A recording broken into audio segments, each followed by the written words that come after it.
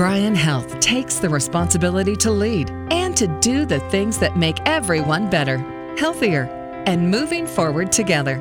Here's another of our Bryan Health Radio podcast interviews with Melanie Cole. We've all seen in the media about the symptoms of a heart attack where a man gasps, clutches his chest, and falls to the ground, when in reality, a heart attack victim could easily be a woman, and the symptoms could be very different. My guest today is Dr. Matthew Johnson. He's a cardiologist at Bryan Heart. Welcome to the show, Dr. Johnson. So let's talk about women and heart disease and women and heart attack symptoms. So first of all, women and heart disease. How much of a risk factor is heart disease for women, and who is at risk? Yeah, heart disease is often underdiagnosed in women. And I think that, postmenopausal women often have the same risk of heart disease as men their age. And so it's something that's often overlooked based on some of the symptoms aren't classic and clear-cut like sometimes the male counterparts would be. But women in heart disease, it's a big problem. It's the number one killer of women, actually, when we look at statistics. So would a woman know that she has heart disease? Because some of the symptoms, and I'm going to ask you to give some of them, some of those symptoms mimic stress, anxiety, bronchitis. I mean, we sometimes have all these things in women. We sometimes put that stuff to the back burner while we're caring for everybody else in the family. So speak about the symptoms that you want women to pay attention to. Yeah, a lot of time you hear physicians talk about chest pain or ER doctors talk about chest pain, but that's not always the case with myocardial infarctions or heart attacks. So, a lot of times the symptoms can be very vague, especially in women who don't have that classic presentation of a chest heaviness or pressure type sensation. Sometimes this can be vague symptoms such as nausea, like you were mentioning, or anxiety, sometimes shortness of breath, or sometimes just, not feeling right. But the one thing that we want to really stress is a lot of times if you're having symptoms with exertion that's relieved with rest, that should be a red flag to really let your primary care physician know, or if you are seeing a cardiologist, let them know that you're having some kind of change in that character of pain. So that's an important point, is with exercise, the pain that subsides with rest, that's an important red flag.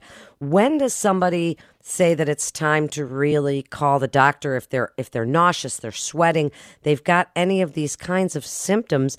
We still sometimes put it aside and say, I must have the flu.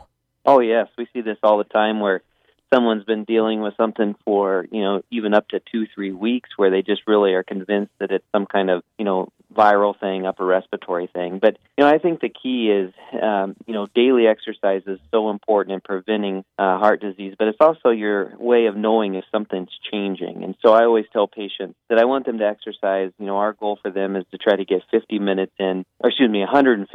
in every week. And that's usually 30 minutes, 5 days a week is what we recommend. But not only is it good for them, but it's also their tell sign if something is changing. So if they should have some exertional symptoms, and, we just got caught in saying chest pain again, because that's what we say in the medical world is, are you having any chest pain?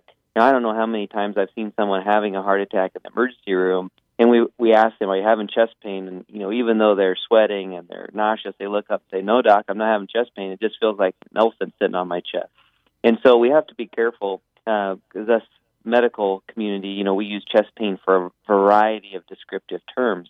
But, if there's any symptom, which may not even be chest pressure or heaviness, it might be, nausea, or it may be a shortness of breath that's out of proportion to what they would previously have had 2-3 months prior. But if any kind of symptom that gets worse with exercise and is better when they sit down and rest and their heart rate comes down and their blood pressure comes down, that should be a red flag that they need to notify their physician and get evaluated.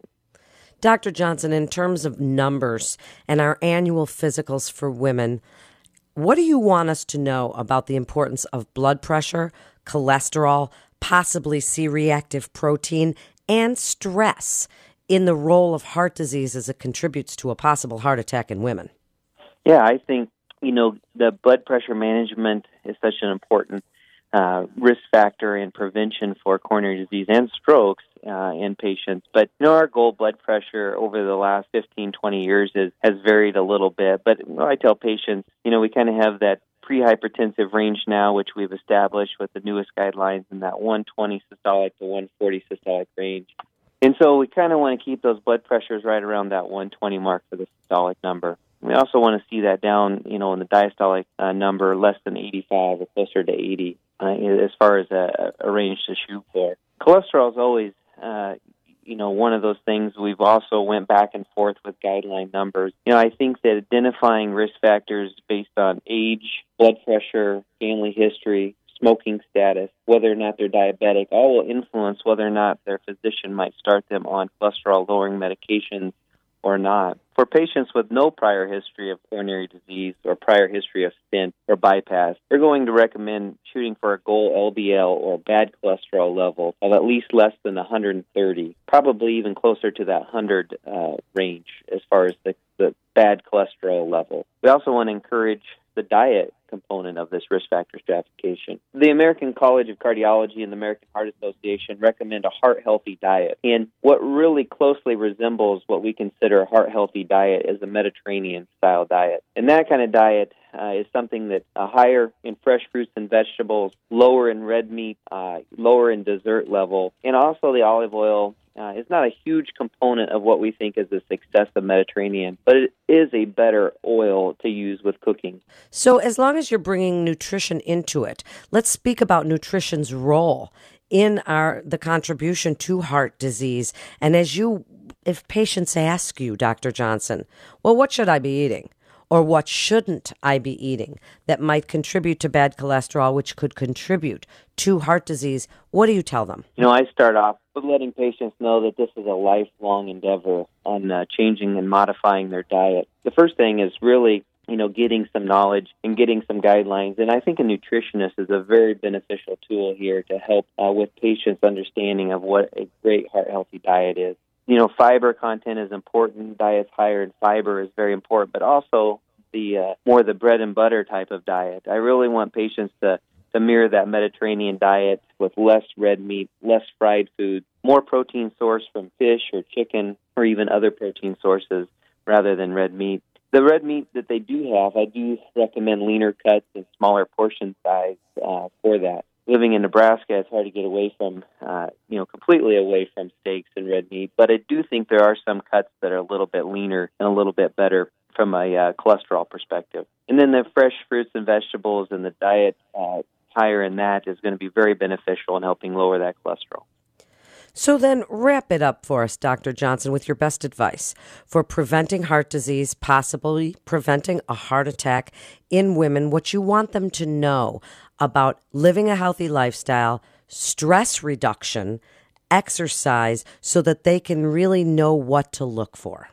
Yeah, I think the things that we've talked about are very important. They're really knowing their body when there's something changing or some symptom that might be coming on. I think stressing the diet, stressing an exercise pattern, again, trying to get that 150 minutes a week of cardiovascular workout. Stress management is always hard, but it's still a very, very important part in lowering that risk of heart disease. But understanding their body, understanding the symptoms that you have, and really that knowledge that your symptom of a heart disease may not be the classic presentation that you've always heard about on TV or in the textbooks of that substernal heaviness or pressure, and to look for those other vague symptomatology that might persuade you to get in to see your physician or let them know that something's going on.